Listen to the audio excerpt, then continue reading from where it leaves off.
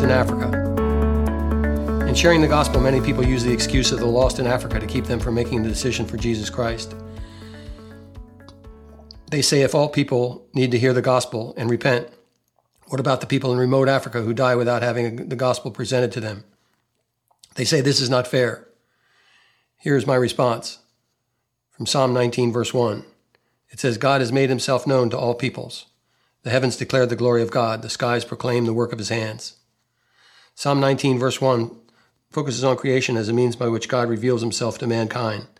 The heavens and the sky often testify about God both day and night. This revelation reaches everyone, just as the sun in its strength appears daily and reaches everywhere. This establishes in part the idea that all people have ample evidence telling that God exists. If someone is serious about knowing God, God can make a way for them to hear. Romans chapter 1 verse 20 says, For since the creation of the world, God's invisible qualities, his eternal power and divine nature has been clearly seen, being understood from what has been made, so that people are without excuse. This verse describes why God rightfully condemns humanity and some of what he has done about it. Humanity's fall is pictured as a downward progression. It starts with rejecting God as creator, refusing to see what can be known about him and what he has made. We also reject that he is our provider and stop giving him thanks. We worship the creature instead of him. Luke chapter 14, verse 18 says, But they all began to make excuses.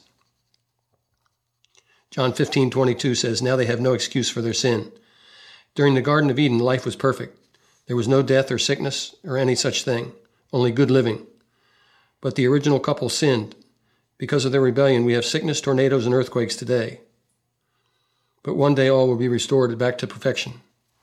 Will you be part of that time, or will you be lost forever? We are natural excuse makers when it comes to spiritual things. To come before a holy God is a very scary experience. People hide from God like Adam, and they pay a price for this. Another thought, how did people get to be without God in Africa and other remote places in the world? I contend that man has always been an immigrant to other places where he hopes he will find peace. Even in modern times, people are constantly on the move. They migrate from the Middle East to Western Europe, then on to America. But that wasn't enough. They had to keep going west in order to find a peaceful home. They rejected God at any point in their journey. Their children would suffer from a lack of exposure to God and his word. Today, if a parent rejects God, the children will pay the price. Each generation becomes less and less interested in spiritual things, and in God they eventually end up in remote Africa without an excuse. It's their own fault for rejecting God. I spent 6 months in Papua New Guinea. I had the privilege of living there for a time. I discovered that the people live in fear of the devil and their neighbors. Somewhere centuries ago, they rejected God. Each successive generation became more darkened. I visited one area that an Australian missionary said that I was only the sixth white man ever to penetrate this one cannibalistic area. The people had become so dark that they ate their neighbors. People who reject God become darker and darker until they eat their neighbors.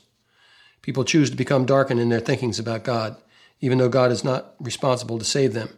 He has not left them without a witness. It is not fair, right, or logical to blame God for the bad decisions people make. Conclusion. Here's a few thoughts about conclusion. Number 1, if people are so concerned about the people in Africa, why don't they move there and do something about it? Number 2, you're a sinner. Don't make excuses why you cannot come before a holy God. Number 3, each generation that rejects God becomes darker in their understanding of who God is. Number 4, repent and give your life to Jesus Christ. Amen. Father, we do pray for the lost in Africa today. We pray that they'll find, in other places like Papua New Guinea, we pray that they'll find the gospel and find you through the preaching of your word. Father, thank you for this time now in Jesus' name. Amen.